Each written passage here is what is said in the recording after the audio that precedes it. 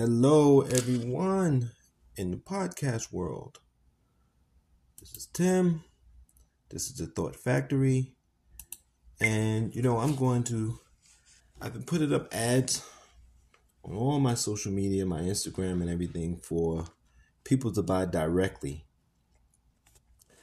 I have a Patreon page where I put all of my content. And I'm thinking about, I go back and forth whether I just want to get a regular website. I have Substack pages and all of that. So I'm not sure.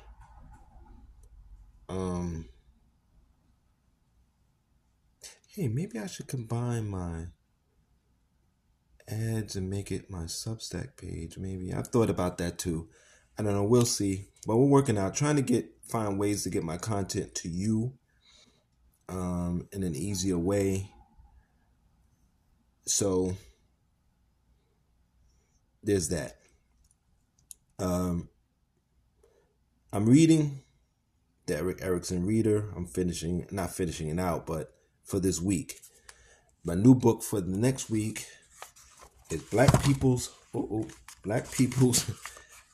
Prison Survival Guide. And I'm starting that tomorrow. So you want to be there. If you're on Patreon, you're on my support group, we could discuss these things. If you're just listening in podcasts, you just get to hear the reading. Of course, you can always comment to me and things like that. And I usually get back to people. But the Patreon is where we can really work things out. Okay. Hope relies for its beginnings on the new being's first encounter with trustworthy maternal persons who respond to his needs for intake and contact with warm and calming envelopment and provide food both pleasurable to ingest and easy to digest, and who prevent experience of the kind which may regularly bring too little too late. This is far from being merely instinctive or a merely instinctual matter. Biological motherhood needs at least 3 links with social experience: the mother's past experience of being mothered, a conception of motherhood shared with trustworthy contemporary surroundings, and an all-enveloping world image trying past, present, and future into a convincing pattern of providence. Only thus can mothers provide. Man, I don't know. That's a lot. Have mothers gotten that? In my community, I don't know. And this is when I started studying psychology in college to get my master's, went back to do undergrad work. That's when I realized the Black community, I don't care what class level you're at, the Black community is insane. It's clinically insane. Because when you start looking at what we're supposed to have as human beings, as opposed to what we actually are doing, it's madness. All right, back to the book. Hope is verified by a combination of experiences in the individual's prehistoric era, the time before speech and verbal memory. Both psychoanalysis and genetic psychology considered central in that period of growth, the secure apperception of an object. The psychologists mean by this the ability to perceive the enduring quality of the thing world, while psychoanalysts speak loosely of a first love object, i.e. the experience of the caretaking person as a coherent being who reciprocates one's physical and emotional needs in expectable ways and therefore deserves to be endowed with trust, and whose face is recognized as it recognizes. These 2 kinds of object are first knowledge, the first verification, and thus the basis of hope. Hope, once established as a basic quality of experience, remains independent of the verifiability of hopes.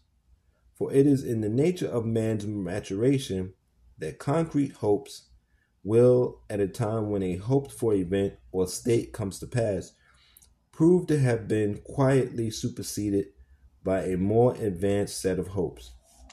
The gradual widening of the infant's horizon of active experience provides, at each step, verification so rewarding that they inspire new hopefulness. At the same time, the infant develops a greater capacity for renunciation, together with the ability to transfer disappointed hopes to better prospects, and he learns to dream what is imaginable and to train his expectations on what promises to prove possible. All in all, then, maturing hope not only maintains itself in the face of changed facts, it proves itself able to change facts even as faith is said to move mountains. From an evolutionary point of view, it seems that hope must help man to approximate a measure of that rootedness possessed by the animal world, in which instinctive equipment and environment, beginning with the maternal response, verify each other unless catastrophe overtakes the individual or the species. To the human infant, his mother is nature. She must be that original verification, which later will come from other and wider segments of reality. All the self-verifications, therefore, begin in that inner light of the mother-child world, which Madonna images have conveyed, as so exclusive and so secure, and indeed such light must continue to shine through the chaos of many crises, maturational and accidental. To chance first formulations, hope is the enduring belief in that attainability of fervent wishes in spite of the dark urges and rages which mark the beginning of existence. Hope is the ontogenic basis of faith and is nourished by the adult faith which pervades patterns of care. An exclusive condition and hopefulness translated into various imaginable worlds would be a paradise in nature, a utopia in social reality, and a heaven in the beyond. In the individual here and now, it would mean a maladaptive optimism, for true hope leads inexorably into conflicts between the rapidly developing self-will and the will of others from which the rudiments of will must emerge.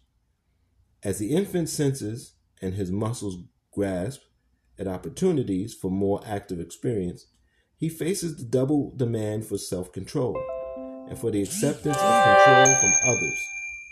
To will does not mean to be willful, but rather to gain gradually the power of increased judgment and decision in the application of drive. Man must learn to will what can be, to renounce as not worth willing what cannot be, and to believe he willed what is inevitable. Here, no doubt, is genetic origin of the elusive question of free will, which man ever again attempts to matter logically and theologically. The fact is that no person can live, no ego remain intact without hope and will. Even philosophically, I don't know why I got that word, even philosophical man who feels motivated to challenge the very ground he stands on, questioning both will and hope is illusory, feels more real for having willed such heroic inquiry. And when man chooses to surrender his sense of having willed the inevitable to gods and leaders, he fervently endows them with what he has renounced for himself. The rudiments of will are acquired in analogy to all basic qualities as the ego unifies experiences on fronts seemingly remote from one another. Awareness and attention, manipulation, verbalization, and locomotion. The training of the eliminative sphincters can become the center of the struggle of inner and outer control, which resides in the whole muscle system and is double executive, individual coordination, and social guide. A sense of defeat from too little or too much training can lead to deep shame and a compulsive doubt whether one ever really willed what one did, or really did what one willed. If will, however, is built securely on the early development of the ego, it survives as hope does. And the evidence of its limited potency for the maturing individual gradually incorporates a knowledge of what is expected or expectable and what can be expected of him. Often defeated, he nevertheless learns to accept the existential paradox of making decisions, which he knows deep down will be predetermined by events, because making decisions is part of the evaluative quality inherent in being alive. Ego strength depends above all on the sense of having done one's active part in the chain of the inevitable. And as it is the lesser hopes, so it is with small wills, if the word is permanent. Or if the word is permitted, I don't know what's wrong with me tonight. They do not really seem worth despairing over when the moment of testing arrives, provided only that growth and development have enough leeway to present new issues, and that all in all, expectable realities proves more satisfactory and more interesting than fantasy. See, when I said that I know black people are insane,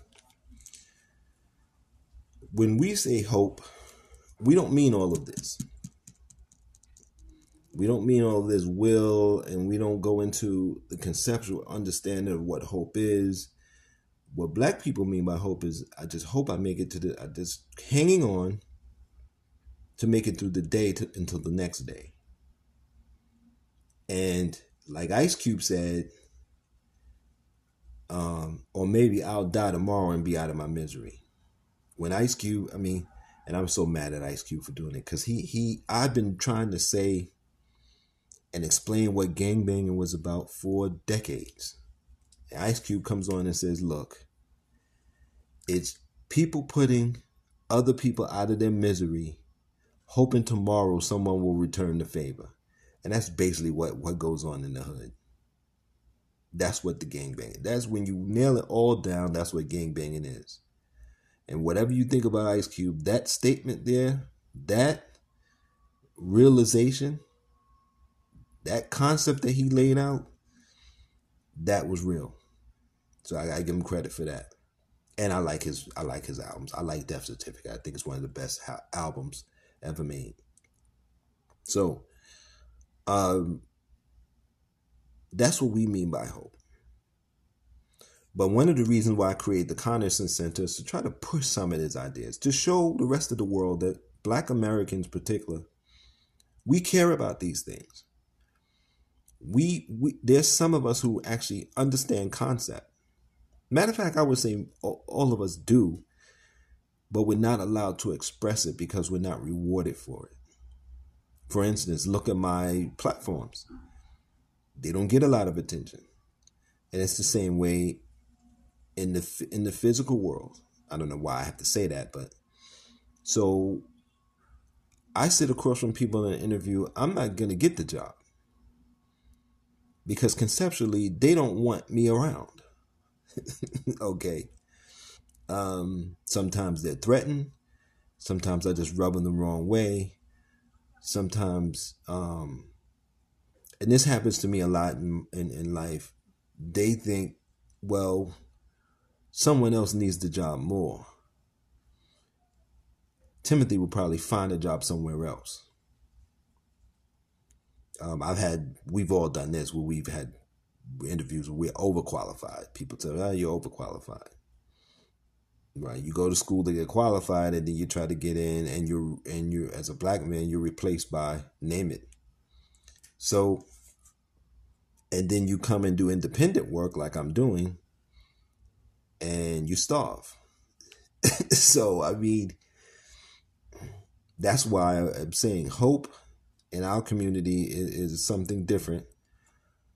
But it should be all these things that I just read about. And there's more to it. I didn't finish the whole section. And the Eric Erickson Reader, this one's edited by Robert Coles, but there's a lot of work on Eric Erickson. A lot of work that Eric Erickson's written himself. And so I hope you enjoyed it. Next week, or tomorrow actually, I'll be reading from Black People's Prison Survival Guide. And because in the coming years, the way things are going, I would say a majority of the Black people are going to be in some kind of institution, whether it be let's remember that the bottom half of this society, the one you call the ones living at below the poverty line, the bottom 60%, we're going to be living in some kind of institution, whether that be a prison, a camp. I think tent cities will all be turned into camps. Homeless shelters, which again are like camps, or something like that. I know a lot of Black people already live in those kinds of conditions. So I found this, listened to another podcast, and I printed it out in true prison style. I've never done time, but I'm a Black man from Brownsville, Brooklyn, so I know plenty of people who have. And I'm going to be reading along with you. So it's my first time reading this. And I'm doing that on purpose. I'm not going to read ahead. So we're going to be reading it together. And I'm going to start with time utilization. So tomorrow that'll be, if you're listening on the podcast, Patreon will be the same thing. And those ads will go up. So until next time. Oh, and remember, you can support me by giving directly. You can become a sponsor, or you can click the links. Until next time, take care and be safe.